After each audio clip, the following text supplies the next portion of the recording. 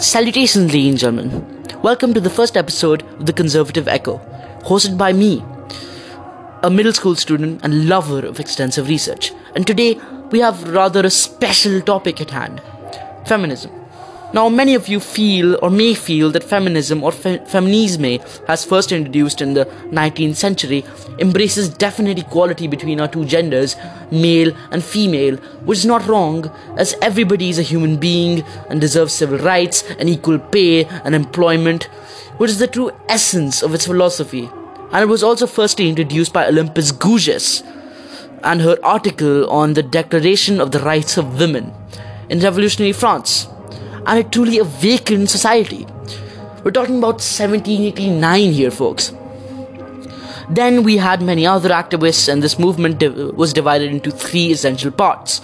The first wave in the 18th century, where people fought for the equal gender contract. Then the second wave in the 1900s, about broadening the debate in relation to this topic, which came after the Second World War.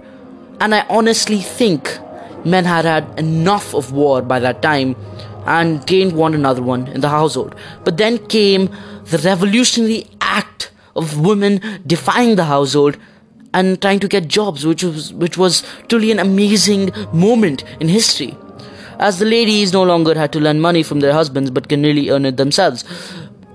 But we advocate for gender equality, and today it is a part of the conversation because of Olympus and other female activists proud enough to step up and grasp equality.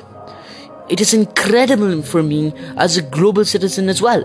And the second wave really revolutionized society and continues to. It is an eternal revolution, in the words of activist Malala Yousafzai.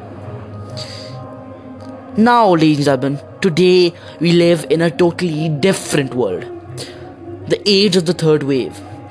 And this is where it gets interesting, because today is entirely different from yesterday.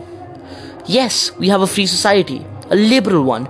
Today you can say whatever the hell you want and they would not cut off your head. At least in some countries, don't mind Saudi. But now I feel that it was actually a good policy. Ladies and gentlemen, feminism today, not in developing countries, but in superpowers, as I hate to say it, is absurdly delusional. I'm not saying that the idea of females and males being at equal pay, walking on the streets with the same leveled amount of respect for each other is bad, but the fact that in countries such as the US and the UK, so-called activists are stepping up and saying that air conditioning is sexist. Radhika Sangani of the Telegraph said it first, folks. Now she really proves my point.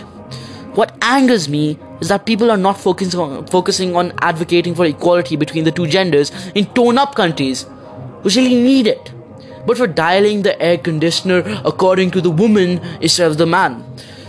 Focus on the people who can't even damn afford air conditioners. Please.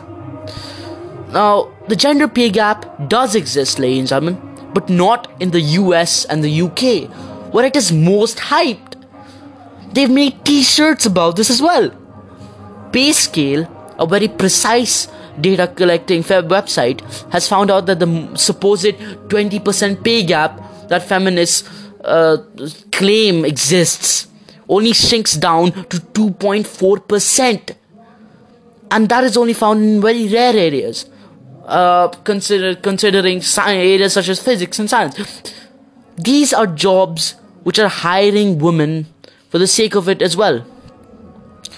Okay, the areas it does exist in, the work hours also matter.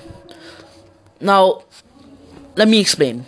A study by the 2018 American Time Use Survey by the Bureau of Labor Statistics says that women comparative to men have put 8 work hours less than men, especially in the labor sector, which I, based on the support of statistics, robustly agree with. Now, ladies and gentlemen, there are countries which are working on the rise of feminism and which we advocate for. But I don't want to suck up to these leftist extremists in privileged countries. Just know, surprise, surprise, The patriarchy does not exist no longer. Now, for those folks who don't want to waste your own time on this, the patriarchy is a hierarchical system, whatever, which puts men above women, and where a man predominantly takes charge of most of the political employment in the state.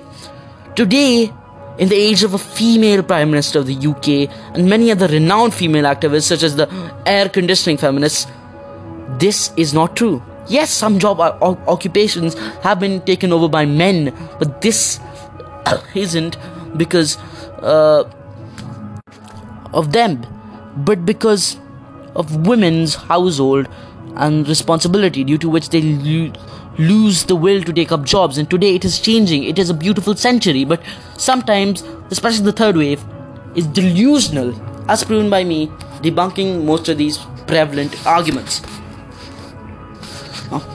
At the end of the day, the skeptics such as I are part of this revolution, this very dear level revolution.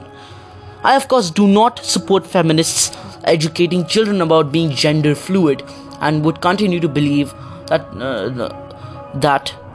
no matter how many activists spam me in my email. Goodbye. This has been AJ with Feminism and Delusion, Chapter 1. Stay tuned, and we would appreciate if you subscribe and popularize the existence of this very podcast. We hope you enjoyed it. Thank you.